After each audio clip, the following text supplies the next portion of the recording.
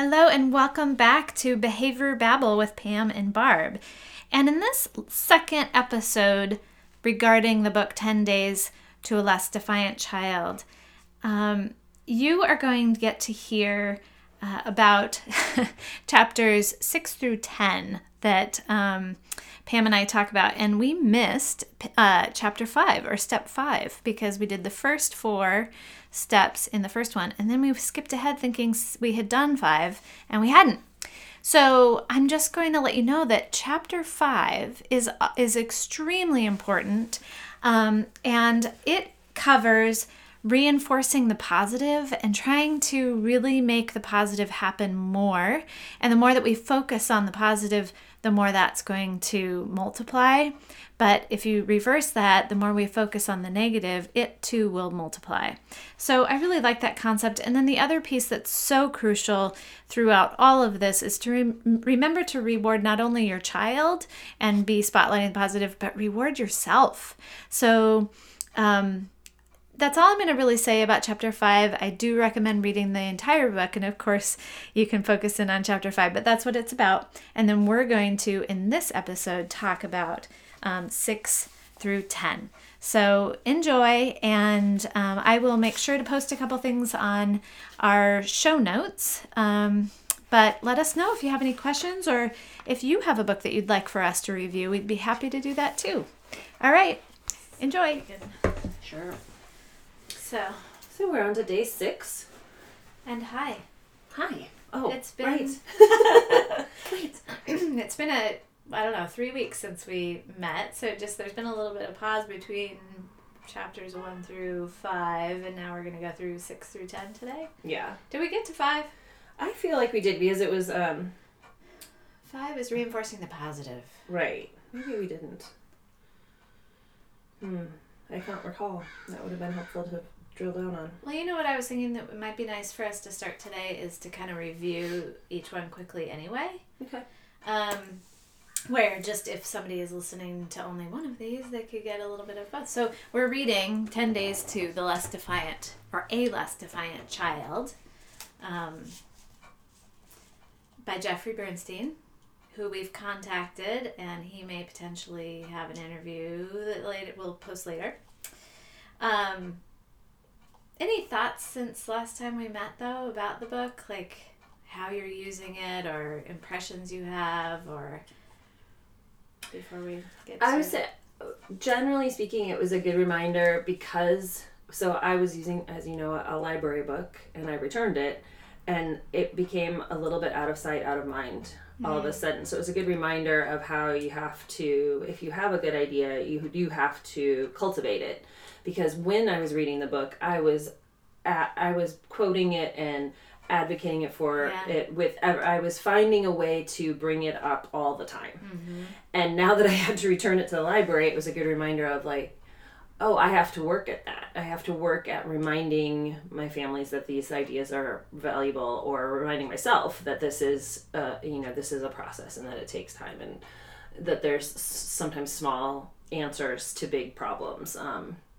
But it was a good reminder that just coming back to it now and seeing your book here and remembering some of my notes and all of that kind of stuff, it is a good reminder.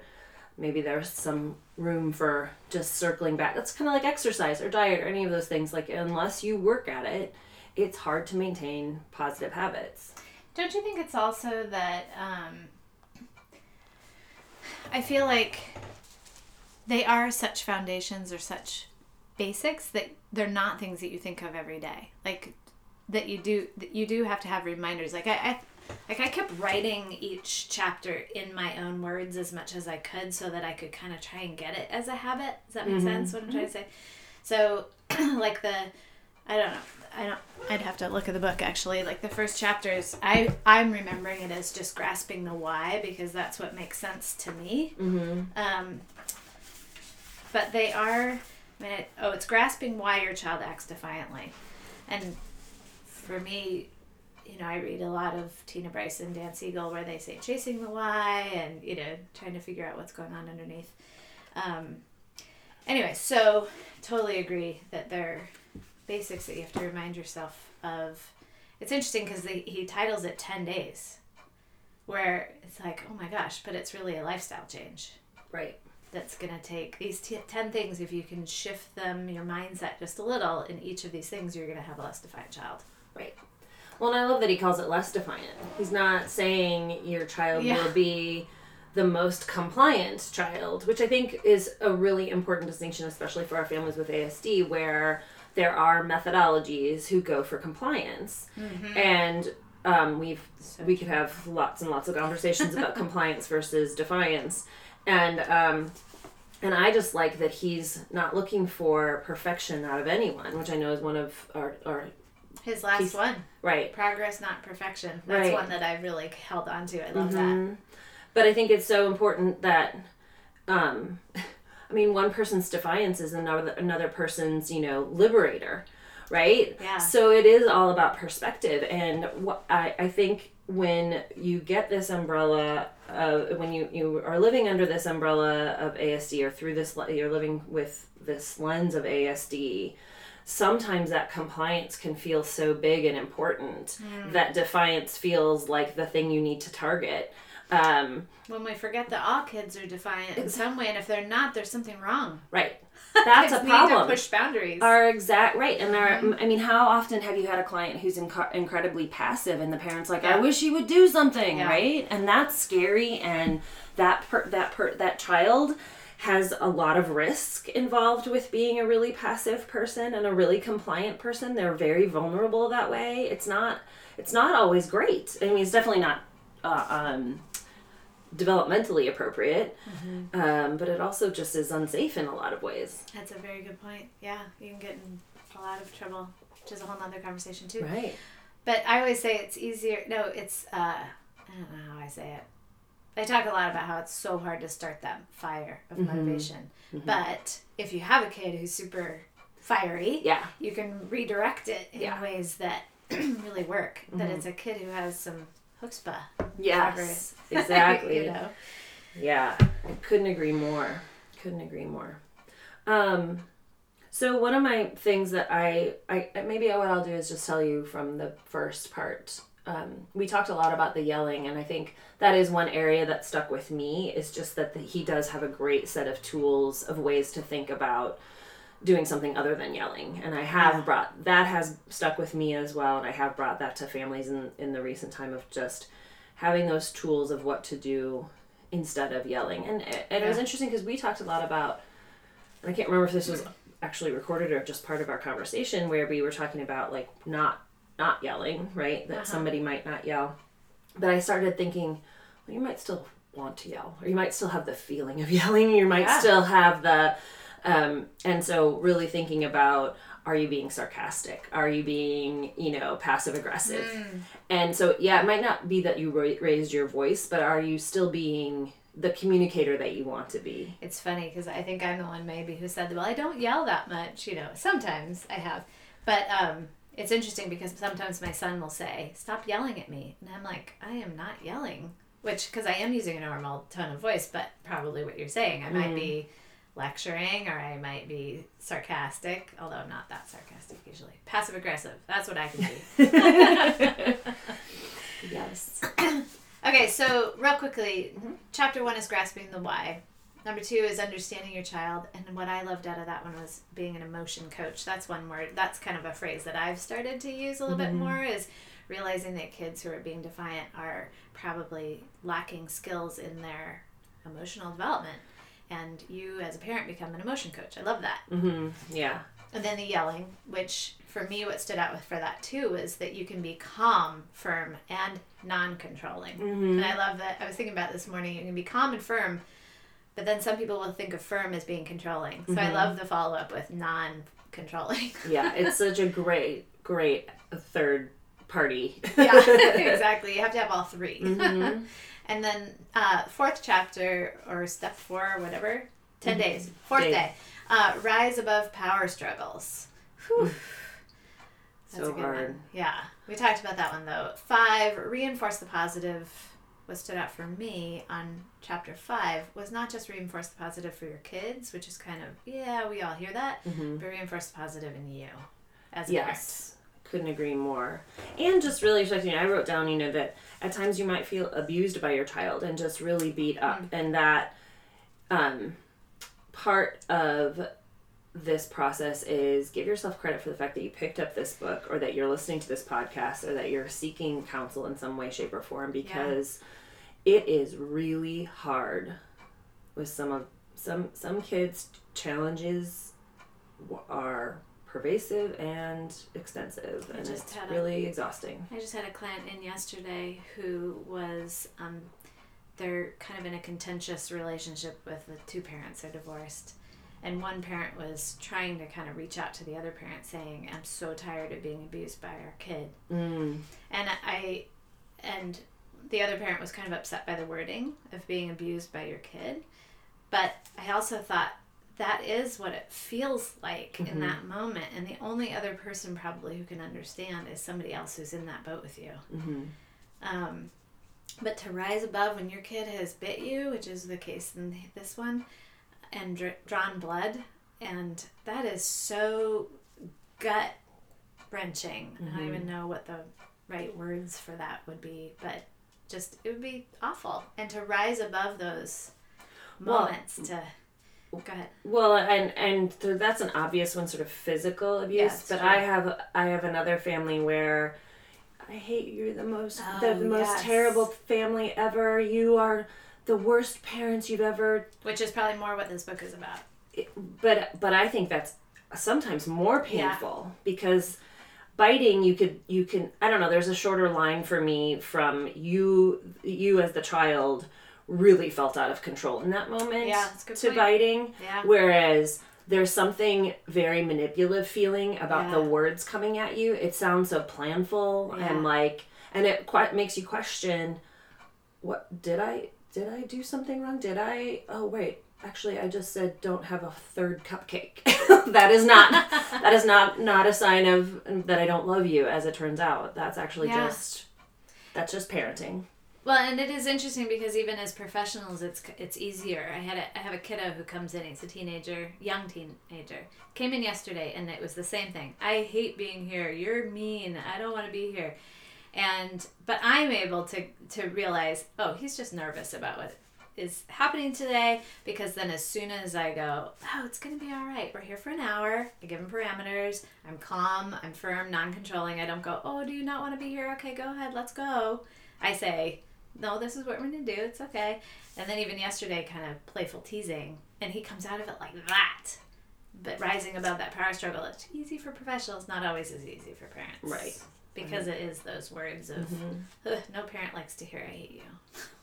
No. Or you're the worst ever, and you've created the problems, and this, that, and the other thing. Yeah. I actually also, just on not a minuscule, but on a layer, I appreciated his description, his distinguishing between bribery and reinforcement, just from a definitely technical perspective. I know folks. I've had parents who sort of say, "Well, I can bribe him to do that," and it gets a little tricky because there are just regular reinforcements in the world, right? That happen, and there is a common one would be you go to work out and then you get yourself a coffee, right? You can reinforce things that you want more of. But I did appreciate how he had a nice description of bribery would be, please stop doing that thing and then you'll get right, and that was a great distinction, and I think a great one for families to try and really put their heads around how they use those tools. Yeah, absolutely. So that was 5, reinforcing the positive, right? And kind of trying to figure out what reinforcing it means, not bribery. And day 6 was discipline without desperation, which again, I love that of absolutely kind of the message that discipline is actually the root word is about teaching, where for whatever reason in our society we think of it as consequences and you do it or else or whatever, that's the discipline, but it's not. And that punishment breaks down the relationship, right? And we're both relationship focused people, and we believe in relationship focused teaching and relationship focused development of the human being, any human being of any age. And so the fact that when you shift that mindset to a punishment, you're actually breaking down the trust between that relationship. Yeah, absolutely. Which is so critical.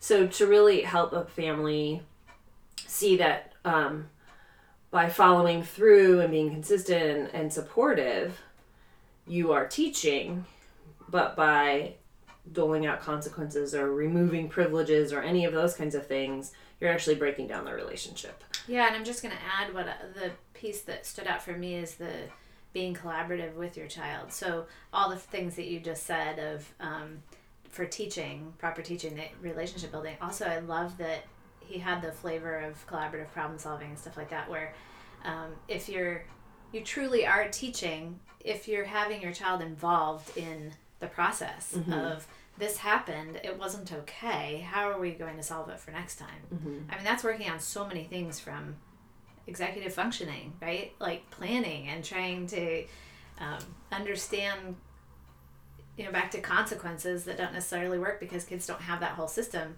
If you get in there with them and you're collaborative, you help them with learning that for the long haul. Right, exactly. And I feel that so with our kids who all of those areas are weak neurologically, it and you probably know better the actual science behind it, but in my experience, when kids build their own structure and their own sense of that whole process, so they are working, they make their own connections, they are significantly more likely to hang on to it and maybe not make that mistake again. So when they're put upon a consequence or a punishment, or they're lectured, for example, they are tune in, tune out. It goes back to compliance. I can choose to listen to you or I can choose not to. If I'm collaborating with you, my brain is firing on a completely different level, and I'm much more likely to engage in that process differently the next time in the way that's more successful for me. Absolutely. So that just, I think that's great. Yeah, so that was discipline without desperation. I feel like he talked about maybe having a separate program around that too. Did you catch that? I'll have to look and see if he did, because there was something in there that made me think. He did. He runs a program called that, or has another book called that. I don't know. We need to look. He has another book, but it was about relationships, and it was about the marriage. Oh, okay. Because he has a few different books. Yeah, because Well, so why don't we go on to that next one, because what you're talking about is marriage. So the next one is rallying family support, which the reason why I brought that up is just the importance of involving your, keeping proper care of your marriage, reconnecting as a couple, and how important that is going to be for you to have each other's backs, be able to take over when somebody's tired and can't follow through. I mean, there's so much about having... if you are in a partnership. 2 other of his books are Why Can't You Read My Mind? Oh, yeah. And Liking the Child You Love. Oh, I want to read both of them. I know, me too. Yes, both of them were, so I feel we'll put like those in the show notes. Yeah. Okay. Anyway. So rallying family support. I liked, he said, Operation Cooperation versus competition. Mm-hmm. So really just, again, it's the collaborative nature of things and making sure that you're, the other thing that I'm finding is that with grandparents and extended family, people want to help.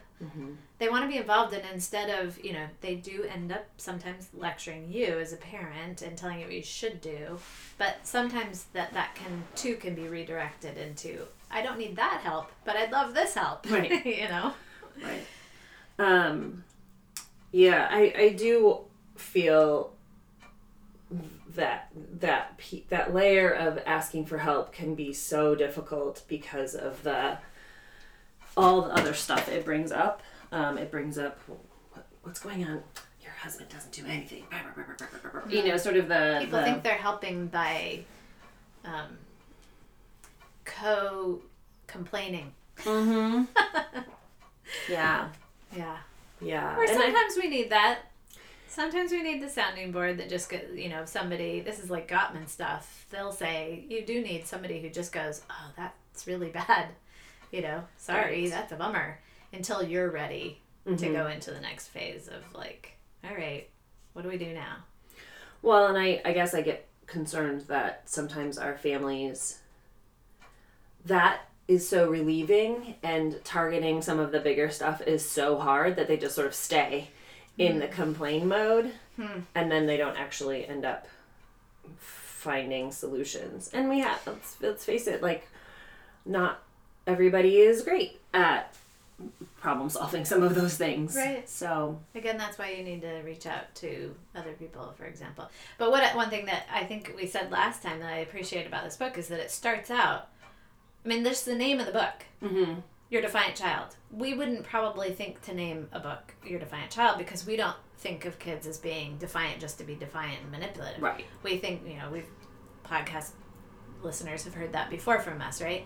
So, but the fact that he did, and then the whole first chapter is about, like, this sucks. Yeah. Like, what's happening to you and your marriage and your kid? He goes through that because I think people do need to hear that first. It's interesting. Yeah, that's really important.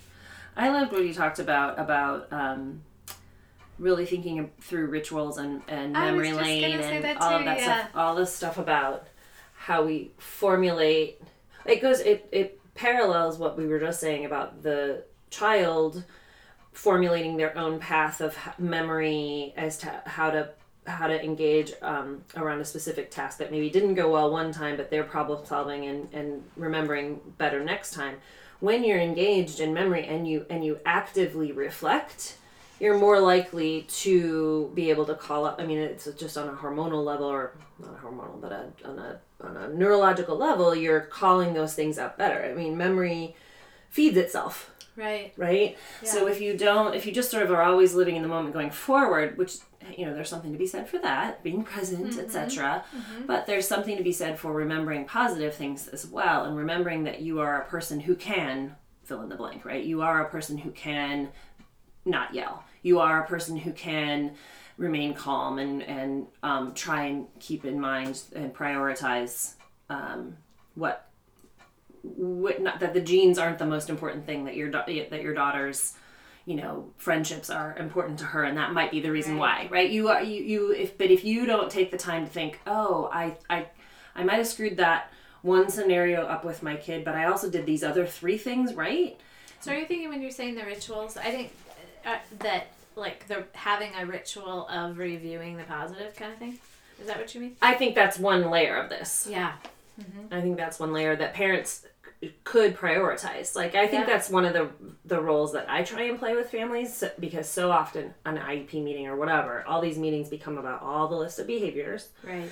And they don't become about reflection in a positive way. I mean, It's true. You and I were both just at a meeting where we spent the whole time talking positively, and we were both, like, shocked that we got to, because that exactly. never happens. It felt so refreshing. Yeah. With the family rituals, what I pulled out too was just the fact that kids, we get caught up in the moment and every day and kind of putting out fires, but the security that we all get from having some rituals in your house, sitting down for the dinner, or sitting down to dinner together. Not every family feels that's important, and that's fine, but I'm going to just use that as an example. That, even my own son, if we start forgetting to say our gratefuls before we eat, he'll notice and he'll say, I missed that. It's just something kind of to hang on that makes you feel, as he said, kind of soothed and secure, which also is, flavor from other authors and things that we've heard before. But the one takeaway that I had also, because I'm always looking for little, concrete things to take away. So I love the idea of having a joke book at the table. Where I think I want to try that, so that you can pull jokes and be able to tell them with one another. Yeah. I love that. All right, so should we move on to number 8? Yes. Oh, that's a good one. We talk about this one sometimes. Decreasing defiance at school. Oh, boy. So, I really appreciated how To me, what stood out was the importance of collaborating with teachers. I think we so often get into this he said, she said kind of stuff in schools, and the teacher is having behaviors or you're having behaviors, but they're not in both places, or they are in both places and you blame each other and bleh. That's not going to work. Mm-hmm. Your kid is probably going to play that up, or nothing's going to happen to change without collaboration. And I also loved his parallel with being calm, firm, non-controlling when you are going into those meetings with your school as well, as an advocate. Couldn't agree more. And I thought it was helpful to for a family to see. I think there's some assumptions when you don't have an education background. There's some assumptions that aren't true always, depending on the culture of the school. It's not true that an administrator would make sure that there's good matches of personality, so to speak, or it's not true that teachers collaborate, because just like in an office building, you do have personalities, and there's a top-down structure to it, or there's an inherent culture to that school, and some schools do it better than others, or some schools do it with a better fit for you. So to have a parent who, I came from educators, so I always knew all of those things, and and my sister, I don't think, paid attention to any of that stuff. So when she was just sort of clueless about kind of approaching schools, and it was interesting for me to go, oh, I guess that's not obvious to everyone, but I had that experience both in my training, but also I just paid attention more to what my parents were doing than my sister did, apparently. So meaning you have kind of some people may have higher expectations that the school is collaborating and advocating for your child, and it may take you going in and alerting them to that kind of thing. Right. So working with them, is one piece. So obviously asking for them to collaborate. But then if that doesn't happen, to then make a different decision about, do I look for a place where that is a priority? Oh, right. So not just assuming that every school can do that. Correct. Exactly. Because I wrote collaboration 3 or 4 times as well under this chapter, and it is reminding me that I have been in plenty of schools where that's awesome and happens intuitively and fluidly, and plenty of other schools where that is just not the case there for whatever reason. I also love that, he doesn't just stay with just collaborate with teachers and kind of have it. He in every chapter, I feel like he does this, but in this chapter especially, he gives really specifics actually about what you can advocate for. So he goes into the accommodations you can ask for, and he goes into self-advocacy for, how to teach, again, involve your child in self-advocating for themselves, like raising your hand at least 2 times during the class period. So giving a child who might be anxious and then displaying defiant behavior, giving them, like, raise your hand 2 times during class, gives them something concrete to be able to do, to then be able to be successful and bring anxiety down. I like that. I also have planned to help and mentor others, like apprenticeship, and so I appreciated that. I don't remember that part. Tell me again. If I recall correctly, it's been a little while, but if I recall correctly, it was like, again, as a way to empower the child, have ways in which a child could help someone younger or help someone that they are more experienced than. And I would say that's so critical and so wonderful. I just had a client who I'm a little concerned about, again, in a new placement, all sorts of bombed out of school, other places, but this teacher naturally was like, well, he does really well in PE, so we got him as a TA in the PE class with younger kids. I said, oh my God, thank you so much. Builds up confidence so quickly. I that to me also brings up that you have to seek out the people who are going to be creative with your kiddo and have higher expectations. Because that took a teacher who is like, how can we build this kid up rather than just get them to be compliant? Absolutely. That takes creativity. Yeah. And just, and yeah, agreed. All right, day 9. Decreasing stubborn obstacles.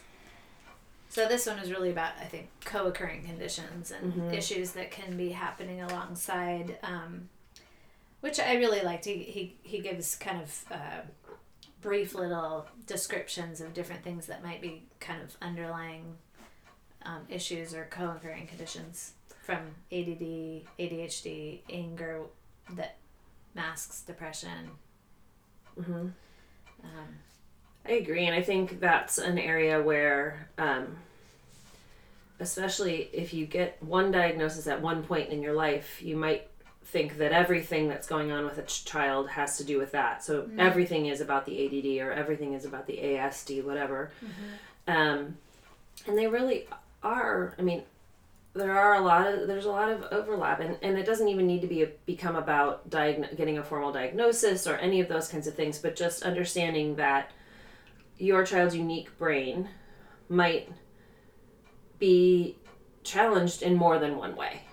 And the defiance is actually the result of challenges in more than one way. So even if you're targeting ASD, but you're forgetting about a language processing disorder, right? Those don't have to be the exact same thing, but the defiance could be the exact same thing. Right. So the other piece I don't remember him talking about, but that I like to remind myself about, is that every kid has a different personality too. Yeah, totally. Like that's, you're gonna have. I think of it as like you could have a kid with autism who's an extrovert. Mm-hmm. That looks really different than a kid with autism who may be more of an introvert. Mm-hmm. And then you have the in-betweens, right? Right. It's like we forget that, kind of back to that fire, right? You have some kids who just personality-wise, and often you see it in the parents too, that they are fighters. They're good advocates for their kids because of that. But then they have a kid who also is a fighter, and it's just a matter of kind of redirecting that again. And then you may have parents who are more shy or less outgoing, and then your kid is maybe more passive. So, no, I think that's an important one to remember, that you don't always have the child that you thought you were going to be parenting, or that is exact. Sometimes you get a child who's exactly like you in a lot of ways, so you can really understand. And sometimes you get one that's exactly like your partner was as a child, and you didn't know that person then. So, or who knows, or just like Grandpa, and you're like, oh yeah, Grandpa was really fiery, or whatever it is. It's an interesting thing to think about. Maggie's joining us. I think that it's interesting. I only had one child, and so I can only have that perspective. But I think it's so funny when there's 2 kids in a family, or even more. Their personalities are so incredibly different, and exactly what you're talking about. One will be like the first one. They were so easy. They were just like me. And then the next one, whoa, totally, completely different. Oh, Maggie, you coming to say hi? All right, and day 10, the last day. Yes. Is all about reducing defiance for the long run, and like what we were saying of progress versus perfection. I know, and what I love about this is just that all of the things that we know about any kind of intervention, behavioral therapy, any of those kinds of things is, slowing down to go to move forward, or having taking a step back sometimes helps you go forward. So the whole concept of setbacks are normal, and forgiving yourself for your child for setbacks. That's huge. Like, you're gonna have them, predict them, and forgive yourself for them. You're gonna yell still. Right. Even knowing all this, you're still gonna have meltdowns for yourself and your child. Right. But that each one just a good reminder of these 10 steps, and then move forward again. Right. Rise above. Yeah. And it's it reminded me of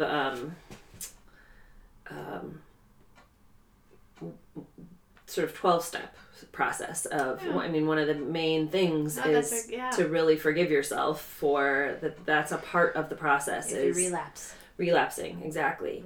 And that's just part of human experience, is we're not perfect. We are not perfect. But it is about doing as much as you can to stay moving forward for as long as you can. And to really just be there for your child. Yeah. So I love that he gave really concrete things again in this chapter about when you do have a setback, what to do. And he said, don't panic and focus on your parental strengths to find peace, acceptance, and continued resilience. So again, just kind of moving forward.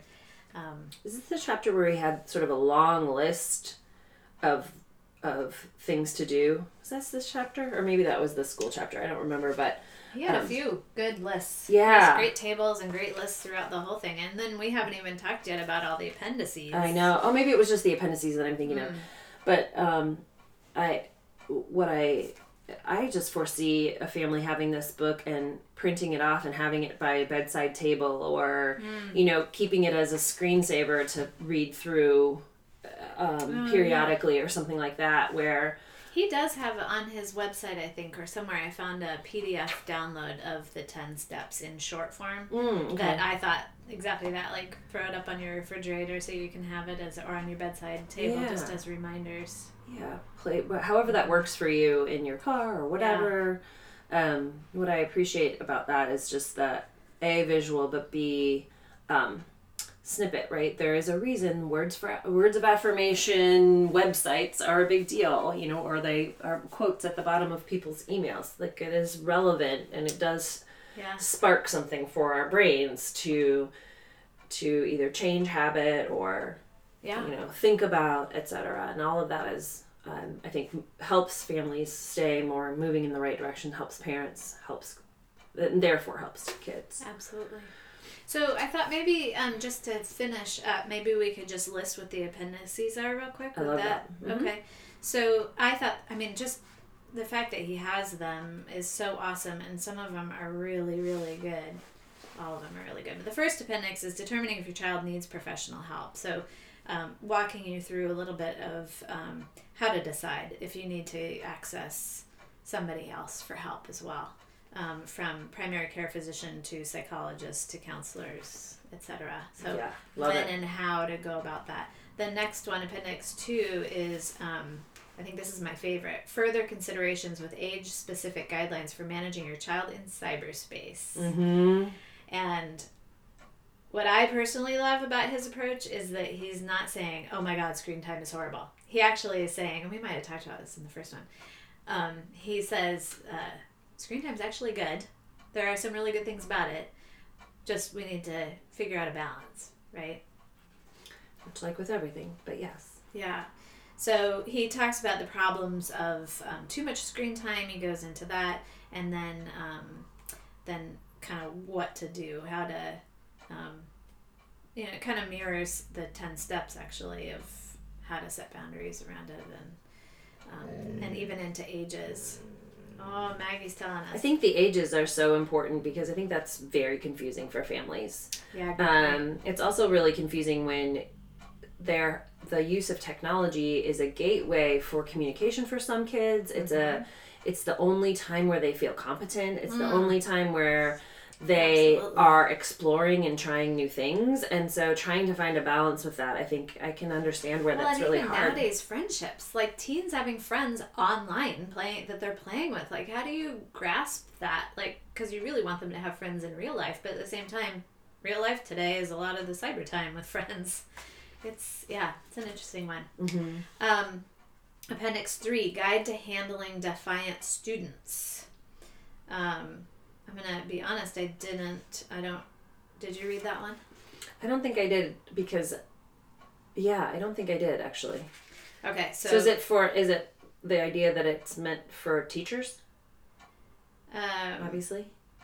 If you have a defiant student, you would give that to your defiant student's teacher. Oh, yes. If you're an educator is willing to try to use the following strategies, yes. Ooh, that's awesome. So it's to, don't take a student's defiance personally, connecting and listening and encouraging. Oh, awesome. Developing a relationship. Absolutely. So that's Appendix 3. It even has a table for teachers to be able to see when they're being controlling, what words they may be using, versus being calm, firm, non-controlling, and how they can interact with kids. So really nice strategies stepped up. Again, I love that visual of right side by side. Yeah. How many times have we seen that? All the ways you can say good job. Right. Right? Exactly. And it does. It helps you remember that there are other ways to do it. Yeah. So. And gives you really concrete steps. And then the last part of the book is sources that he uses for this book, and then resources. And it's really chock full of great resources for everything from co-occurring conditions to the very last one is even taking your child to a therapist, and questions you might be able to ask. More information about technology and limiting and the use of it and things like that. So great stuff. Mm-hmm. Yeah. All right. Well, thank you for chatting about this book. Yeah, it was wonderful. I'm pleased and looking forward to our next book that we're going to explore. Yeah, me too. Okay. All right.